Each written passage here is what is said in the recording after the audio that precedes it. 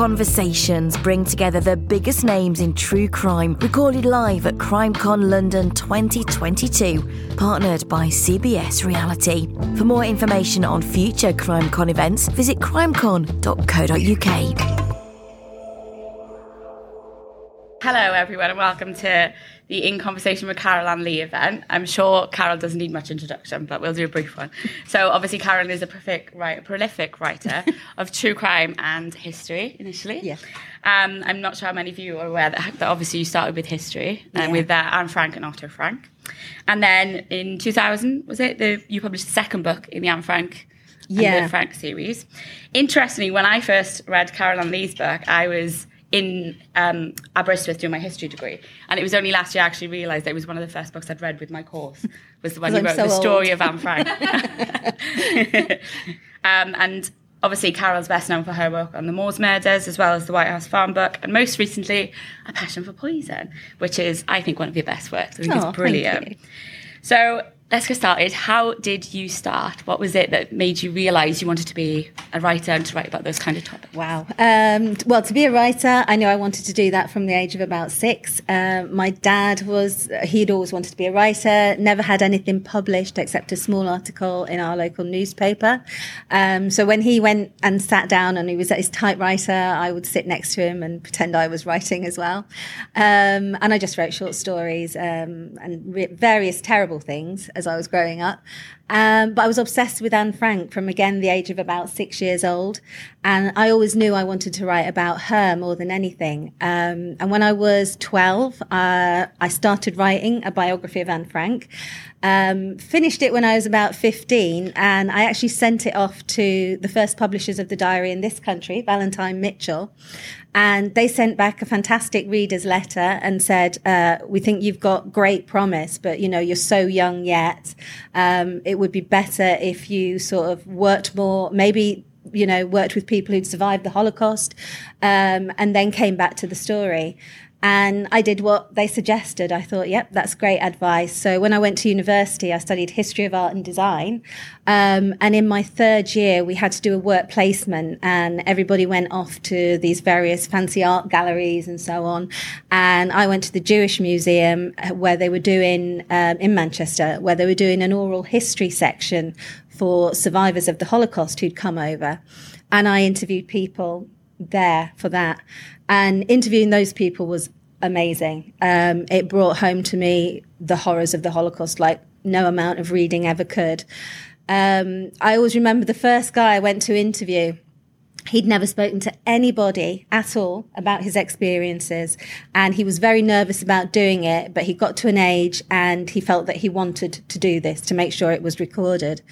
And when I got to his house, I missed the bus, of course, and I was absolutely soaked through because it was a really, really typical Manchester rainy day. And he was so nice and so caring. And I just thought, wow, to still retain your humanity after what had happened to him. He saw his 5-year-old brother set on fire by the Nazis. He'd survived one of the death marches himself. And yet he was so kind to me after I just got wet. So once I'd interviewed him, Bill Williams was a chap who was in charge of the oral history section. And I said to him, I've not got any experience of doing anything. And he said, that's what I want. He said, I want someone who has a genuine passion. He said, professional interviewers are great, he said, but there is also room, especially when you're talking to people who have not spoken before. He said, it's best if it's somebody who's interested from the heart. And I interviewed, I think it was about 6 people. And it was amazing. It really was. So I did that, finished my degree. I was working in Waterstones, and everybody who worked there wanted to be a writer. Everybody. And we all used to say, I'll be back here in 5 years' time, and I'll be signing my book. And I'm not sure if anyone else did. They probably did. But I was definitely the first person to go back and do just that. So that was great. And it was coming back to the Anne Frank idea. Then I just thought, do you know what? I am going to go back and do this. So I wrote a couple of introductory chapters, which I don't do now, Justine. I know that's my editor. And sent it off to an agent, literally picked her name out of the Writers and Artists yearbook, literally just went, okay, I'll try her. And much to my surprise, she rang me about a week later and said, I think you've got something here. There were no biographies of Anne Frank at that time, I have to say. But interest in the Holocaust was really high. There was Schindler's List had come out and, you know, various films like that. So I happened to sort of, it sounds very crass, but I wrote the book at the right time. People were talking about the Holocaust then. People were writing about it and making films. And I got in touch with Anne Frank's cousin, Buddy, who she writes about in her diary. And he became like my grandfather. We got on so well. It was unbelievable. I stayed with him and his wife so many times. And I have to say, if it wasn't for him, I probably wouldn't have a career now. I think everyone has sort of a fairy godfather, or well, he wouldn't like to be called a fairy godfather, but, you know, somebody who really helps them at the start if they're lucky. And I was very lucky to find him. And he got in touch with Penguin Books and said, basically, if you don't publish Carol's book, because there was another lady also writing a biography, he said, we will take back the rights of the diary from you. So they were like, okay. So, yeah, so I'm not sure he would have done, but the threat was enough. So always good to start your career with a threat.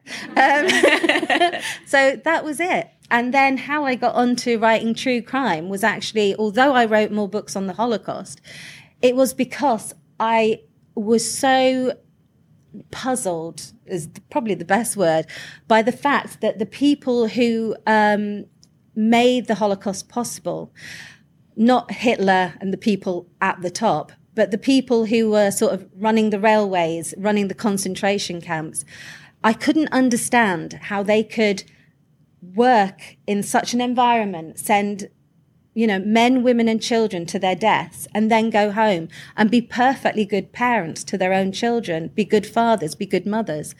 And that really fascinated me. And I realized, or I thought really what it is it's about killers who they compartmentalize their lives. They are able to do that in a way that those of us who don't have that in them are not. And so that really got me interested. I started thinking, do you know what? And I remember after my book about Otto Frank came out, I said to my agent, she said, what are you interested in doing now? And I wasn't really thinking about it. I just said, well, I'd like to write a biography of Myra Hindley. And she went, don't do that. Don't do that. She said, because people will think you admire her. She said, and the thing is, true crime back in sort of 2010 or 2009, it was kind of like, almost like the dirty secret of publishing. Like I said, I worked in Waterstones and the true crime section was always shoved away in a corner. You know, you'd have a huge crime section, but then true crime was always hidden. And you kind of go up feeling like you're asking for a dirty mag or something. So at that time, it was very different. But I realized, actually, I did want to write about Hindley. But more, I also wanted to bring in the victims' stories, the victims' family stories, the policemen's stories, because although there were quite a few books on the Moors murders by that point, nobody had really talked about the victims' lives because they were young. You know, they'd all had at least 10 years on the planet, which is nothing in terms of what Brady and Hindley took from them and their families. But it means everybody knows, you know, the smallest child has a personality. They get up to things. All these children had lives, you know, and I wanted to write about them. I wanted to know who these children were and who their families were. So that was a hugely long answer. That was a great answer. It was a really good answer, wasn't it? So obviously anyone who's read your books will know how important the relationships you make with the people you're interviewing. How important would you say that is to your writing, and how does it help you in your process? When it works, it really is fantastic. There have been a couple of things that haven't worked out for me. You know, there are always people, obviously, who do not want to talk. And it's very strange because you do get a subject where there are a case rather, where there are many victims, and many victims' families, obviously, and family members. And somebody will be, I wouldn't say delighted you approach them, but, you know, when you talk to them and say, this is my idea, they go, wonderful. I really want somebody to do it like that. I want someone to remember the person my mother or, you know, my son was. And then you'll get another member of the family coming and saying, I don't want anything to do with you. How dare you? And so you have to kind of work out for yourself, is this the right thing to do? And you can only ever go on what you feel. And And I know when I wrote the book about Myra Hindley, I wanted to interview Alan Bennett, who's Keith Bennett's brother. And he had said he'd been interviewed by he'd been approached by so many people. He had done some interviews. And he just said, it'll turn out like the rest, I'm sorry, kind of thing. Very polite, no, thank you.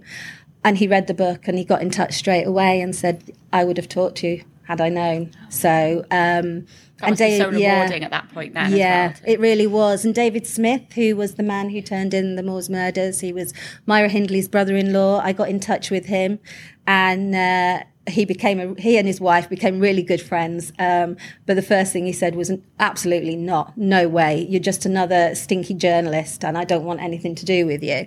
But his wife called me on the sly and said, I want you to write a book. So I went over to meet him and he was convinced I was from News of the World and was out there to do a dirty job, really. Anyway, he soon realised that I wasn't, and he spent a whole night being horrible to me. But he was so nice to my son, who was really little at the time, and his wife was lovely, and I thought, you've got a story I really want to tell. And in the morning, I got up because I was staying at their house, and he went, right, when do we start? I was like, yes. And yeah, that was an amazing book to work on because he'd never really told his story before, and people had such a skewed idea of who he was. You know, he stopped the Moors murders, and yet he was hated, he was vilified by people. And I think really that was because they couldn't get at Brady and Hindley, so they went for the next best thing, which they thought was Hindley's brother-in-law. But honestly, the city of Manchester has so much to be grateful to him for, and they really do. Yeah. So you've written so many books, and obviously they publish every few years. You know, you've got books coming out. Is there any that you'd say you're particularly proud of, and is there any that were particularly difficult to write? There was one that was difficult to write, but I can't explain why. Then there was another one, I would say the most difficult to write one that people may know better is the Somebody's Mother, Somebody's Daughter. Yeah. And it's that thing of approaching families and how they react. So I had family members who were really welcoming and were like, oh, absolutely, what can we do? And also survivors, people who'd survived his attacks, were very welcoming and wanted to tell their story because it hadn't been told properly before, they felt. And then other people who were, in no uncertain terms, did not want to know at all. And it is that thing where you think, what do I do? Do I go ahead with this book? And ultimately, like I said, you can only do what you think is right. And I thought, no, nobody has written a book just about the women, and I want to do that. So it wasn't, this sounds awful, I apologise to my publisher at the time. It wasn't quite the book I wanted to write because I wanted to go much deeper. But for various reasons, I couldn't do that. But I'm still glad I did the book. That was excellent. Yeah. The book I'm most proud of, I don't know. Probably, I suppose, the Anne Frank book, really, because it was my first. And, lots of people said, oh, you won't get that done. Yes, I will.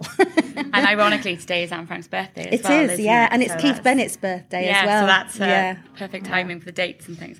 So obviously the most recent book you wrote about is about Graham Young. Yeah. And it was actually CrimeCon's book club book. It was, yes. And it went down very well.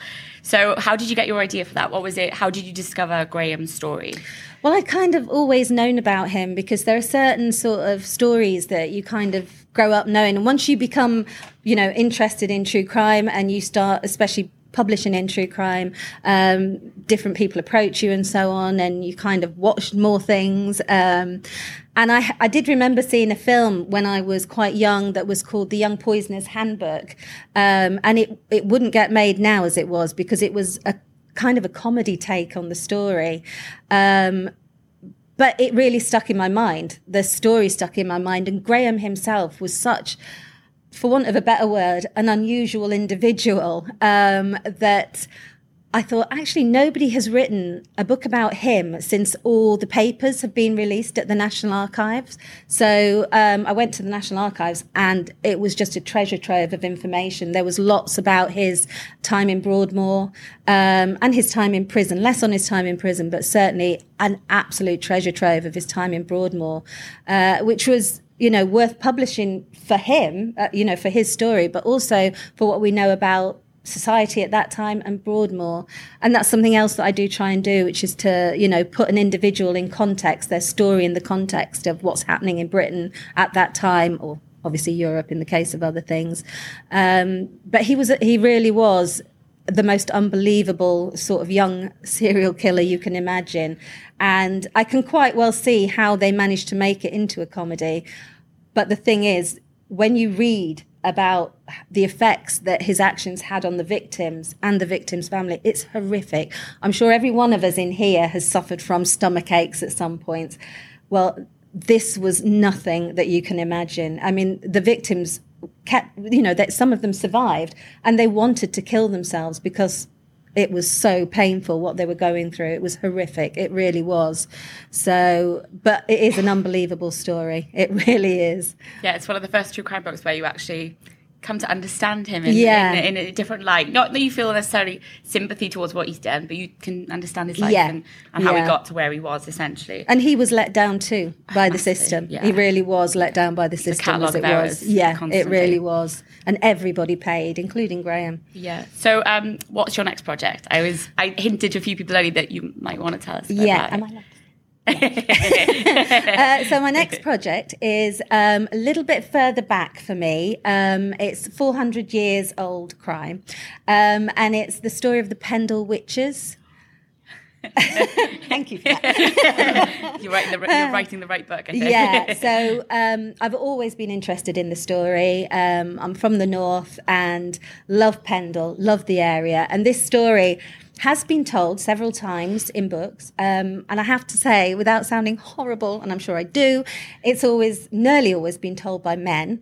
But I don't necessarily want to do it from a feminist viewpoint. I want to tell these women's stories in a way that they haven't been told before. So I'm going back into archives again. There has been a lot of research done, and it's very interesting to see the dynamics between the women themselves and the people who brought them to trial and why that was done. These were two families essentially, and the whole thing blew up. They were two warring families who had originally been good friends, and then the landowners became involved, and it ended up in the most horrific tale you can imagine. And these women were originally doing good within their society, within their neighbourhoods, but that eventually saw them executed for witchcraft. And I'm trying to do a lot of research into different areas that people have not done before. So it's very interesting. It's the best book to work on. It really is. It's such a great excuse to have witchcraft stuff everywhere in my house. So it's quite strange because I've always thought if a burglar ever came to my house, God, would they leave quickly? Because it always used to be all true crime stuff, and now it's everywhere is witchcraft. We'll do two more questions, and then I know there's a couple of people in the audience who are fans, so to speak. So if there's any questions anyone specifically wants answered, just pop your hand up and we'll come to them. So we're all obviously into true crime. We're all interested in it. So what advice would you give to someone who maybe wants to write a true crime book as well? Do it. That's the first thing. A lot of people say, oh, I'd like to write a book. I get so many people saying that. And the first thing is just get on and do it. Write the book, or, read about your subject. Have you got something different to say? Because that's always the key thing with me when I come to write a book. There's no point in writing a book about, it might be a subject that people think they know, but I need to think, no, actually, I can tell you something new. And so if you've got something new to say about a case, then I think that's a very good start. One thing I would say, it's very different now because people can self-publish and it's no longer looked down on, which is great because it can be incredibly hard to get published. But I would say to anyone, if you're wanting a career in writing, then definitely find an agent, a literary agent, because my God, a good one is worth his or her weight in gold, and they really are. But just do it and don't let anyone put you off. That's amazing, guys. We've spoken to a few people on Saturday. We've spoken to a few people, haven't we, who've self-published books and are planning on bringing them with them next time now as well to hand out to people. Did you want to ask your question? If I have two questions. Which Waterstones were you working at? I was working at St Anne's Square in Manchester. Oh, was that affected by a bomb at any point? I'm not sure if that was, because I'm not sure if it had closed down then. I'd left because that was the Manchester bombing you're talking about back in the 90s, isn't it? St Anne's was a slightly strange area. Yeah, it was the smaller bookshop because there was the big one on Deansgate, wasn't there? Right, but I used to regularly go through Manchester on the train, and I would call in and out Waterstones. Oh, right. But I don't remember the true crime section. No, well, you won't because it was tiny. But it really, really the crime was. section in the Leeds Waterstones would, I think, match quite well. Right. Description. Yeah. Although there has been a time when it's been much larger and easier to see. Yeah. But you'll find more chance of finding mind, body, and spirit. Yeah. Yeah. True crime. But it's not all bad. And let's be fair to the booksellers, the high street bookshops. They have an important role. Oh, absolutely. Yeah. No, I'm totally behind them. They do a fantastic job. And the next one is more difficult. You might want to edit this out. But having read part of, if not all, every word of your White House farm book, I'm left with a very, very serious question, which is that in the first half of that book, you give reason after reason after reason why he is clearly innocent and had been wrongfully convicted. And then in the second half of the book, I won't use the word, well, I'll avoid using the word fantasy except for in that point. You seem to say he did do it, and I just see a disconnect. I'm so sorry. Well, I think it just paints the whole picture, doesn't it? Yeah, It tries to attempt to go through both sides. Yeah, I did try to present the story as fairly as possible, and I interviewed as many people as I possibly could. And certainly the people who I interviewed who knew Jeremy, and especially the people who knew Sheila, nobody believed that Sheila was guilty. And I think the fact that he was found guilty, he is still in prison. And what, I always said I didn't want to talk publicly about the case again because no, it's fine. Just because I think I've talked enough about it now, and I think it's fine for somebody else, either people who believe he's innocent or guilty, to have their say. But I think if you look into the case yourself properly, for me, there's no doubt. And the courts think so, and they continue to think so, more than 30 years after he's been imprisoned. So if ever he's found, to be a miscarriage of justice, I will be the first person to hold up my hand and say I got it wrong. But I don't think that's going to happen. Sure. Sorry, there's another question. Sorry. Just on that point, there's also a podcast about this film. Yeah. There is. Yes. I'm the host of that podcast. That is an interesting way to approach Yeah. the book. Yeah, it really So is. I started my podcast in January of 2020, believing that I thought he was innocent. I passionately believed he was innocent.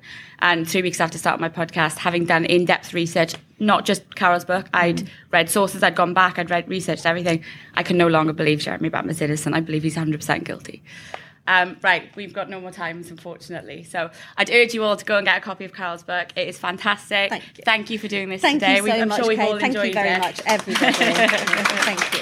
And thank you for what you do with your writing. Oh, thank you, Kate.